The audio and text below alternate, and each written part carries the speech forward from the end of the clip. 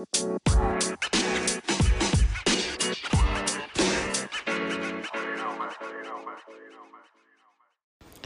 everybody, my name is Alex. You're listening to Lunchbox Radio's Sunday edition. So before we get started, thanks to everybody who's been listening to the podcast. If you haven't checked the feed lately, I put out another Manga Minute because I got to what I thought at the time was, which was literally yesterday. So what I thought yesterday was, at the time of recording this, the last available volume of Plus Size Elf, and I was like, I really need to write about this. It is consistently made me laugh in a way that manga lots of times isn't capable of, just because the timing is so in your control that you need to be able to stretch a joke out long enough where it becomes like a puzzle, and if you want to get to the end of that puzzle, you have to read like a whole friggin', you have to skip a whole friggin' chapter to the end. You can't just satisfy yourself with moving to the next panel faster. But I really like that manga, and there's a Manga Minute out about it now, so it'll literally take you, the whole thing is 2 minutes, but my explanation is literally a minute. So go check that out. It's a bonus in the feed. But I want to talk about something that Bill Maher just convinced me to talk about. Because sometimes I'm up at 3 a.m. watching fucking Bill Maher because I'm 30 now and that's my life. Or I'm in my 30s now and that's what just fucking happens sometimes. But so I read this, a family member, actually my mom, sent me a article in the New York Times that you might have seen, and it's a really interesting, really well-researched, really well-interviewed article about animator wages in Japan. To give you an idea, the kind of like standard pay for an animator in the United States is somewhere like $75,000 a year. The standard wage, which nets out to more than $2,000 a year, which nets out to more than about $2,000 a month. The standard wage for an animator in Japan is way, way, way, way, way less. Some animators can make as little as $200 a month. If you're a teenager and you're like, oh, that sounds like a lot of money, it's not. And if you're a teenager in 2021, it probably doesn't sound like a lot of money, which you're right, it isn't. These animators are creating one of the prime exports of culture of Japan, and they are being paid like dog shit. And if you look at something like Shirobako, they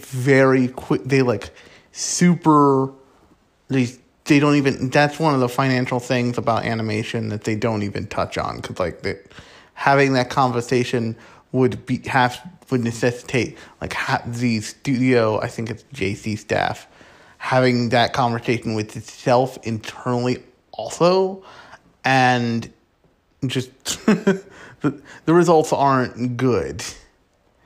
One of the things that that was most tragic about the KyoAni fire was that KyoAni did everything it could in order to pay its animators a real livable wage, in order to own all the IP that they create. If you look at KyoAni's body of work, I can't think of anything that's not an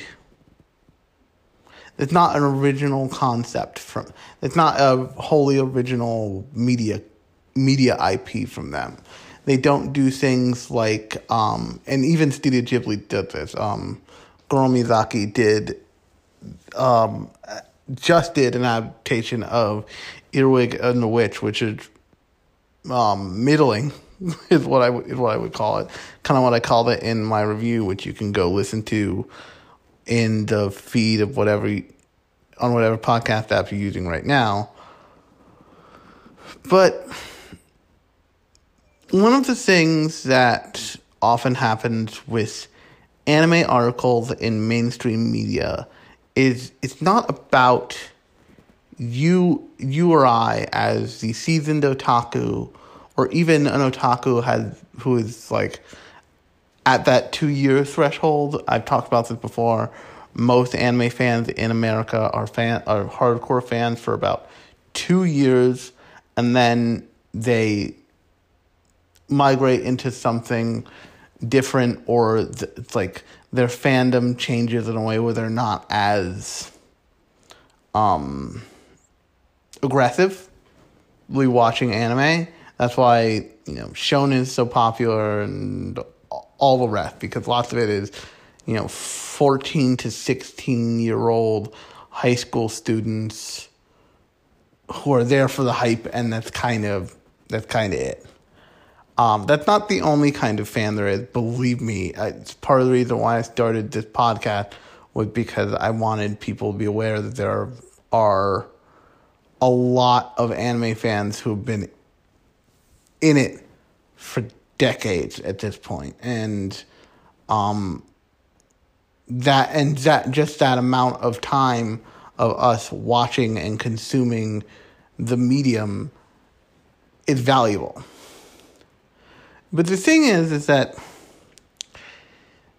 and the way I came to think about this and approach this is, I'm gonna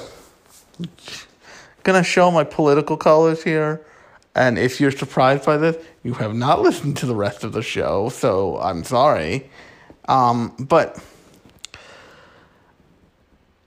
Bill Maher had Megyn Kelly on Friday to talk about the kind of reverse racism that is happening in school systems, or as she sees it. And once again, take Megyn Kelly with a giant piece of, like a boulder-sized piece of rock salt, because she's Megyn Kelly and Fox News, the whole nine.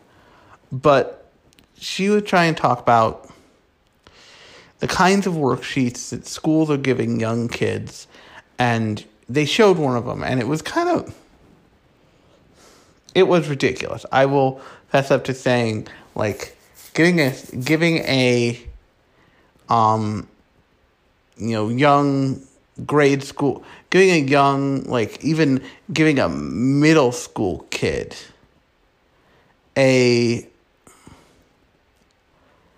worksheet that says rate yourself on a scale of white supremacist to white abolitionist, with all these like stops in between, is insane. Like, nobody who is stuck in the race of their birth, meaning that like you don't have a choice what race you're born as. It just happens. Should necessarily have to be presented with that hard line of a thing, with that much of an adult of a thing. Once you hit your 20s, or once you're in college, you're game. You're like a almost functioning human at times. What you say and what you do in the world has a real effect on it. But when you're in kindergarten, grade school, middle school, high school is probably where you could release that, and like you'd catch some fucking Nazis. But before that, it's masking a real problem. And what I ended up thinking about was the New York Times article about anime industry salaries. Is that writing another article about it, telling people about it is a good thing. But it's the table stakes at this point. what needs to happen is a kind of like industry level reckoning with animator pay and the real value of what they're providing. Because if you've watched anime for long enough, what you know they're doing is they're creating artistic work for the purpose of entertainment in a medium that allows them to do some of the wildest shit out there. Just some of the wildest shit out there. I mean, and that's before you even qualify it as good or bad. Like, you go watch, Netflix just dropped the entire first season of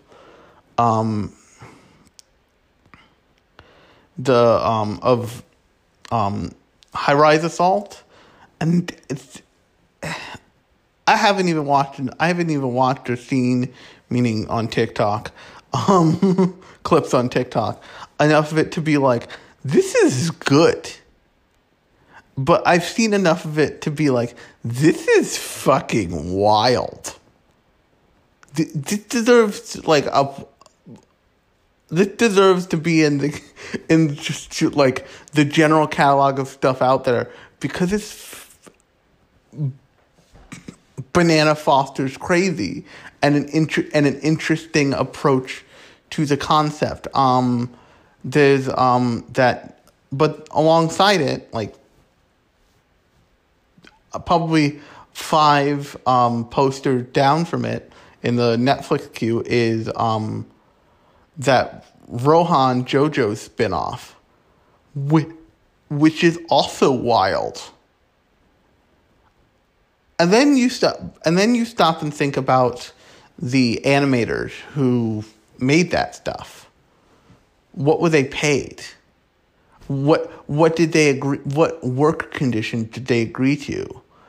Probably, and we get one every couple years at this point.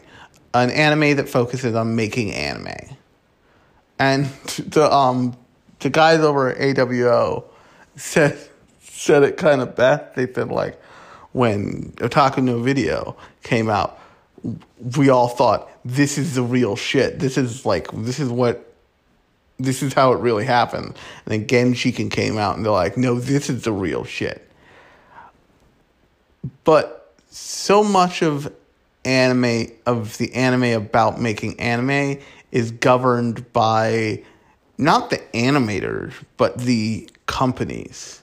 So in both cases, what I end up thinking about is, if you want to fix the problem of white supremacy, what you really need to do is you need to not give, 8 to 14-year-olds worksheets about white supremacy. You can do that once they hit a certain age, like once they're in high school. They should probably they should probably be presented with the concept and be presented with the ways the world doesn't, with the way the world is not equivalent to everyone. Not equal, equivalent. There's a difference. Equality means everybody gets the same thing. Equivalency means that allowances are made for things like race, they call it caste in India, but like class, whether or not, like, say, for example, people would say that if you're born in one place in America and another place in America, you can do the same thing. But that's a lot harder if the place you're born is a food desert and the only thing around you to eat is like McDonald's. Whereas if you're born in another place, at the same income level, I want to say, like, meaning not a super wealthy person, but if you're born in another place, you've got a ShopRite, grocery store, or a Kroger's, or like a mid-priced normal grocery store. I'm not talking Whole Foods. That you can go and shop at every week. You can have a balanced diet, and that's not in your way.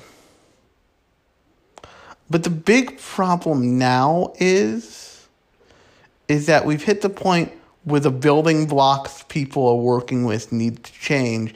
So people don't need to, like general civilians don't need to make the choice of like, well, we can't reorder textbooks. We can't change the tech, like we're not in charge of the textbook, so the best we can do is go as hard as we can in a way that's outside of the textbook to reteach the results of the causes and consequences of slavery. And in that same way, animator, like when we're talking about animator salaries, the best we can do is make someone who isn't aware that like the people who made something that is so clearly going to be full of memes and insanity and be pretty popular, like High Rise Assault, were paid, $200 a month, less than it costs you to buy groceries some weeks, in some places a month. But we as like consumers and as critics can't change that. It can only be changed at the source. And that's, like I said, that's why and there's some people trying to put Band-Aids on it, like there's the Animated Dormitory Project, which seeks to provide animators with an affordable place to live. There's all kinds of initiatives, but that doesn't fix the problem that, when an animator at, say, Namco Bandai, at say, Bandai Entertainment, is given a project, at this point, their salary probably isn't public anymore because the studios aren't dumb. They don't want to put themselves in harm's way. But the table stakes should be, okay, if I'm working on this, if I'm going to be a key animator on this project, or if I'm going to be an in-between animator on this project, I should be able to make this much. Period. End. It should be in my employer's interest to pay me enough to be able to fucking eat or be able to afford rent on something that's not I sleep standing up in a broom closet. But that has to happen at like such a base level, at such a in computer science, they call the base level of programming and hardware the metal. So like the closer to the metal you are, and they also call being close to the metal being further down the stack. So the closer to the metal you are, the further down the stack you are, the more you can change about a machine or the programming of that machine. And with a lot of problems like, animator salary in Japan, racial understanding in everywhere, you need to get to the building blocks. You need to get to the metal of whatever that issue is, and you need to start making that shift there. If I had to guess, based on the way that a studio like KyoAni looks, I would bet that KyoAni animators at KyoAni, and I would imagine it's a Truth Trigger too, took a look around the industry and took a look at themselves as industry players and said, how do we build not that? How do we build a studio that is totally professionalized, totally capable of delivering what everybody else is delivering, but does it in a way where, the professional creatives that we're employing are paid livable wages, and we can keep paying them livable wages, because a lot of what is happening in the anime industry most likely is these companies are maximizing their profit at the cost of their workers. And to give away, and each time they chip off of that, they make less profit. But what you also need to remember is most anime is not truly original content. Most anime is an anime adaptation of a original work in the form of manga or light novels or video games, or card games. And so the result is they're paying a base price just to get access to the property. They are licensing a property to create to interpret into an anime. This was the thing with Cyberpunk 2077. There are certain parts of that game that you look at and you're like, this is fucking weird. Why'd they do this? And then, I said, yeah, there's too many ads about sex in this game. It is horny without. It is horny in the way that it had never it's horny like a teenager who had never actually been really horny before. And my friend Lauren from the Uncanny Curve podcast about X-Men, in one of our preambles that I always cut out as bonus material for the Patreon, just said, "Oh no, that's part of the card game. That's written into the tabletop RPG." I'm like, "Oh, okay, that makes sense." Because that means that somebody thought through it all the way, and this is just not the best implementation, or an implementation without real understanding and explanation on behalf of the publisher and the ultimate player, aka me.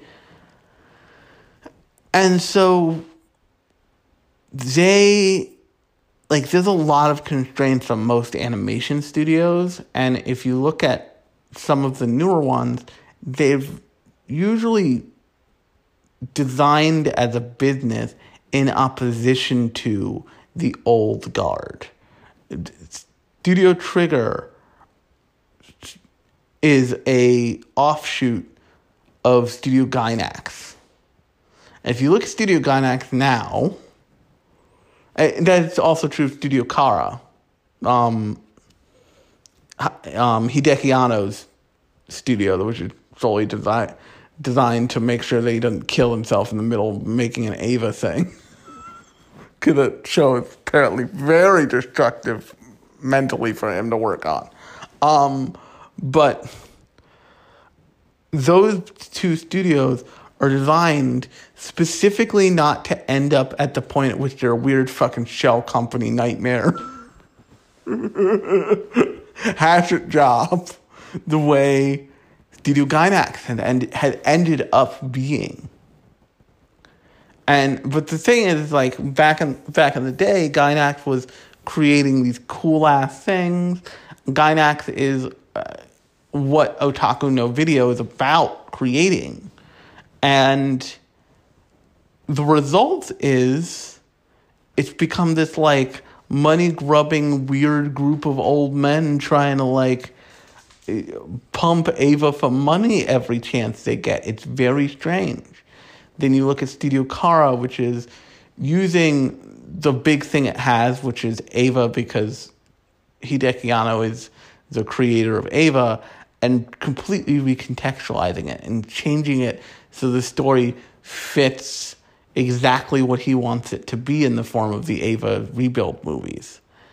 And then you look at Studio Trigger, which is about taking the modern otaku style and culture and like constantly distilling it and constantly focusing it in a way, in a really defined specific style that produces shows like Kill la Kill, Little Witch Academia, Brand New Animal, and all of those are like really Trigger style shows, but all of those shows are pretty fucking different.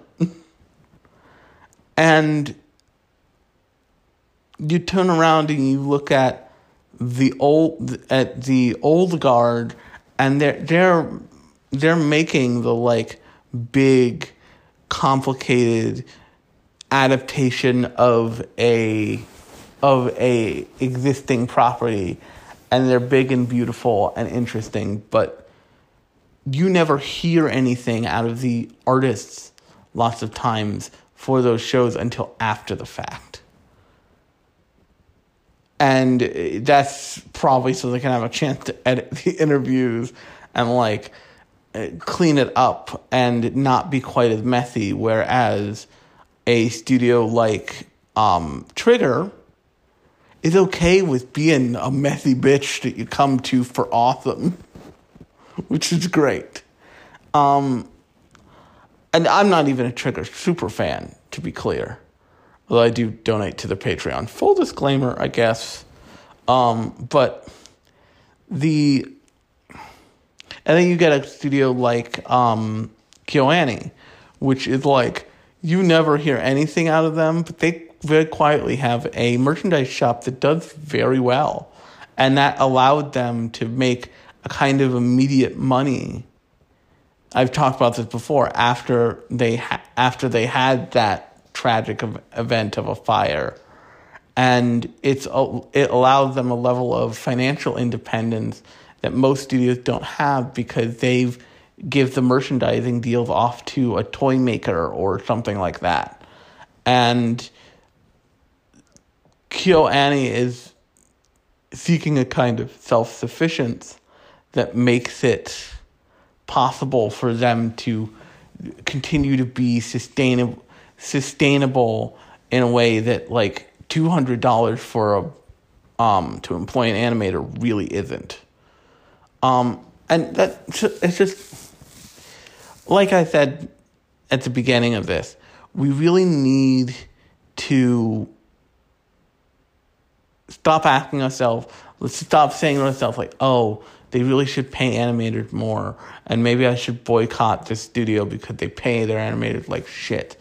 Because it's too much of the industry to boycott it, and most anime fans, what they would probably do is not boycott the show, but they would pirate the show, which means the show's still getting watched, which means the numbers are still there. And I've talked about that before. They're not actionable, but the numbers are still there, and you're not hurting the people you think you're hurting. What people need to do is they need to be asking for a kind of table stakes at a base level, at as close to the middle as possible of, okay, great, you want to make this adaptation. I'm really excited. How much are you, the studio making it, going to be paying your in-between artists? How much are you going to be paying your sound editors? How much are you going to be paying your,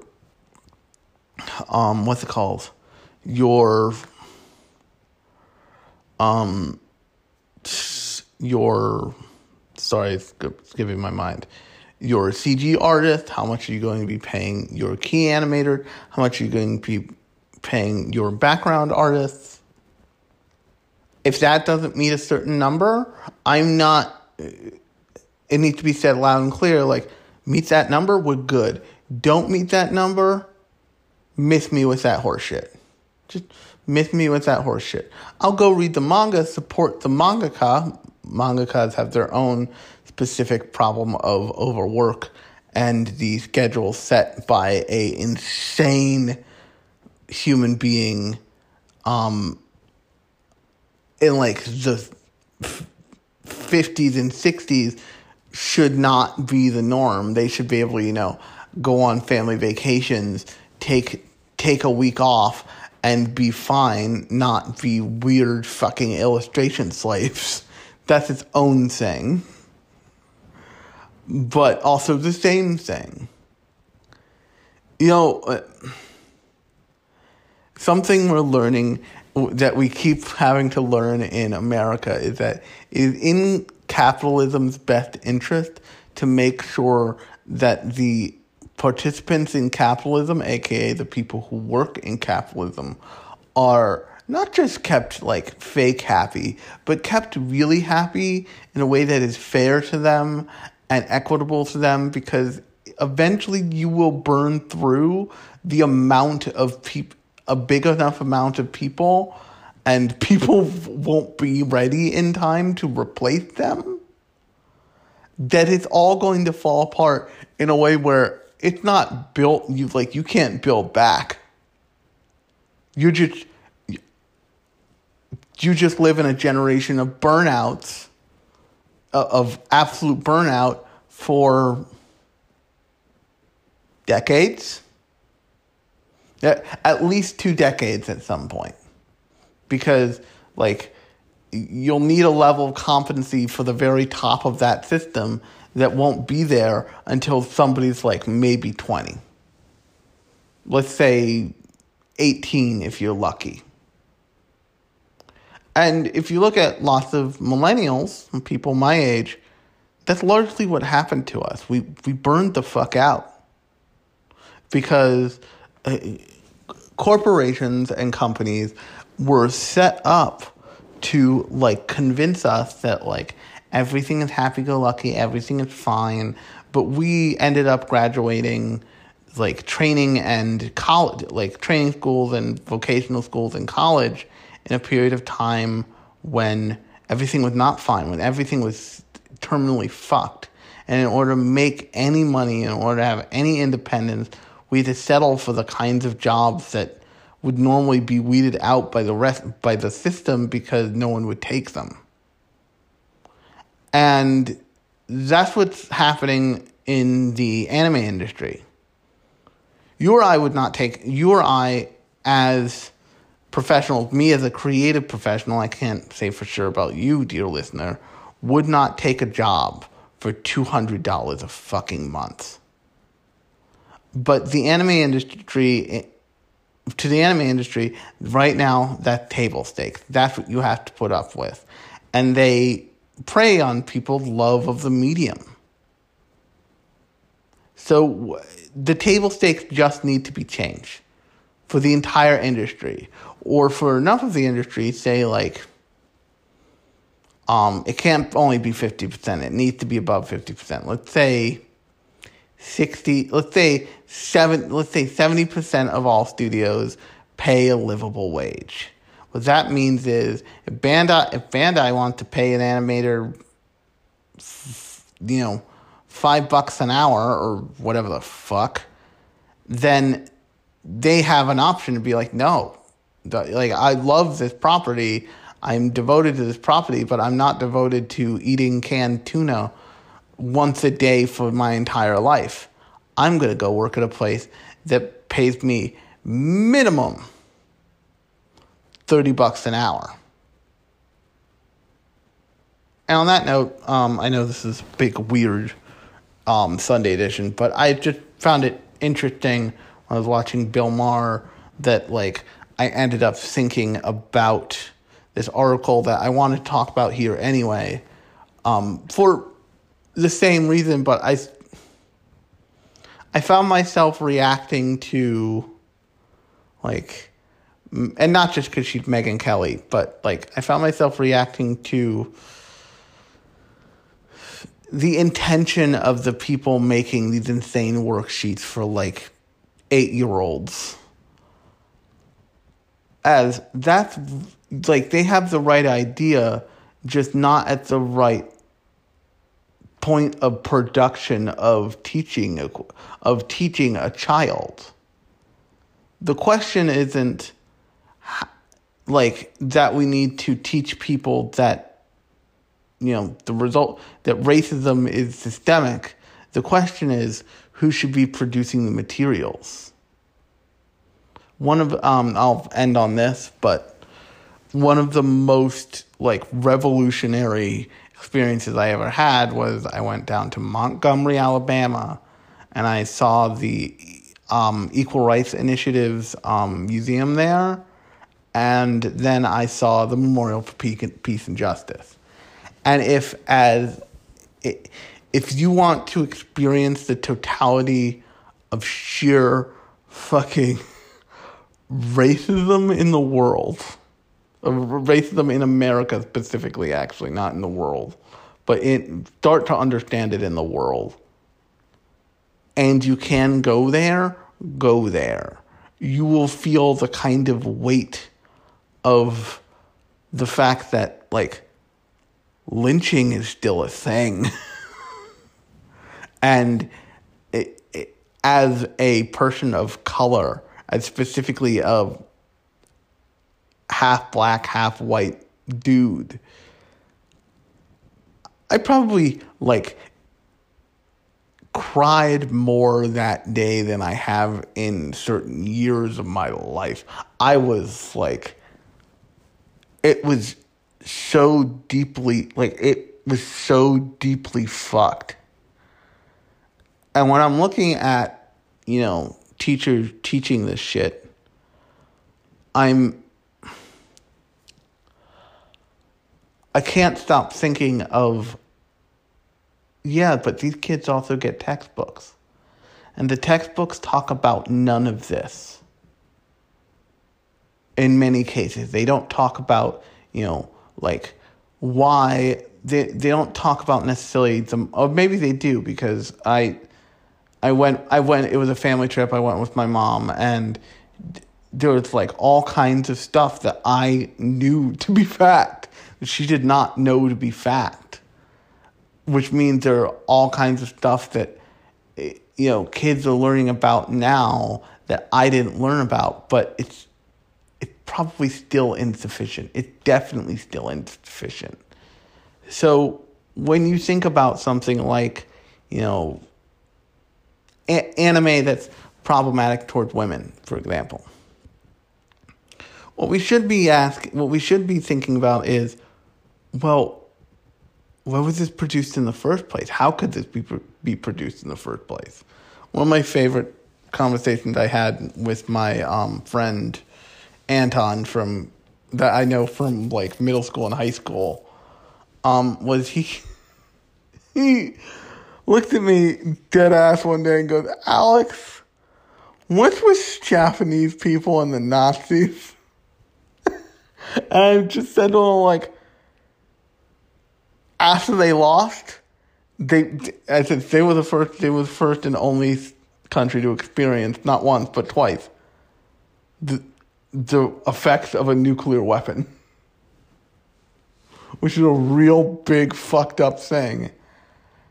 And no one taught them, no one sat down and, in the same vein that they said nuclear weapons bad, nuclear bad, also Nazis bad, not cool with that either. So it like stayed in the consciousness in a way where it kind of hasn't in the originator country of Germany, and now it's a weird fetish culture because no one fixed it quick enough. And absolutely there are, like, Japanese people who know, like, no, Nazis are fucking assholes, but even they don't feel it with, like, the fervor of, like, hey, let's go punch a fucking Nazi. They feel it, like, with the fervor of, oh, advertising sucks. Nazis suck. They're not ready to get out in the streets and, like, punch a Nazi in the face the way the majority of America is very clearly like, we doing this? We cold cocking Nazis now? And that's really what I'm talking about. It has to be, like, this stuff has to be table stakes. It has to be, if you don't do this, you don't play. And on that note, I've been Alex. You've been listening to Lunchbox Radio Sunday edition. Sorry it went so long.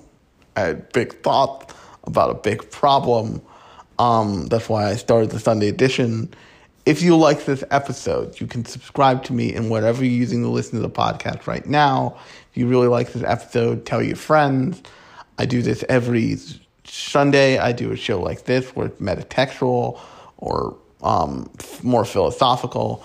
On Thursdays, I talk about a specific show that I'm interested in and I've either watched recently or in any number of years past. But until Thursday, I've been Alex, and I will talk to you later.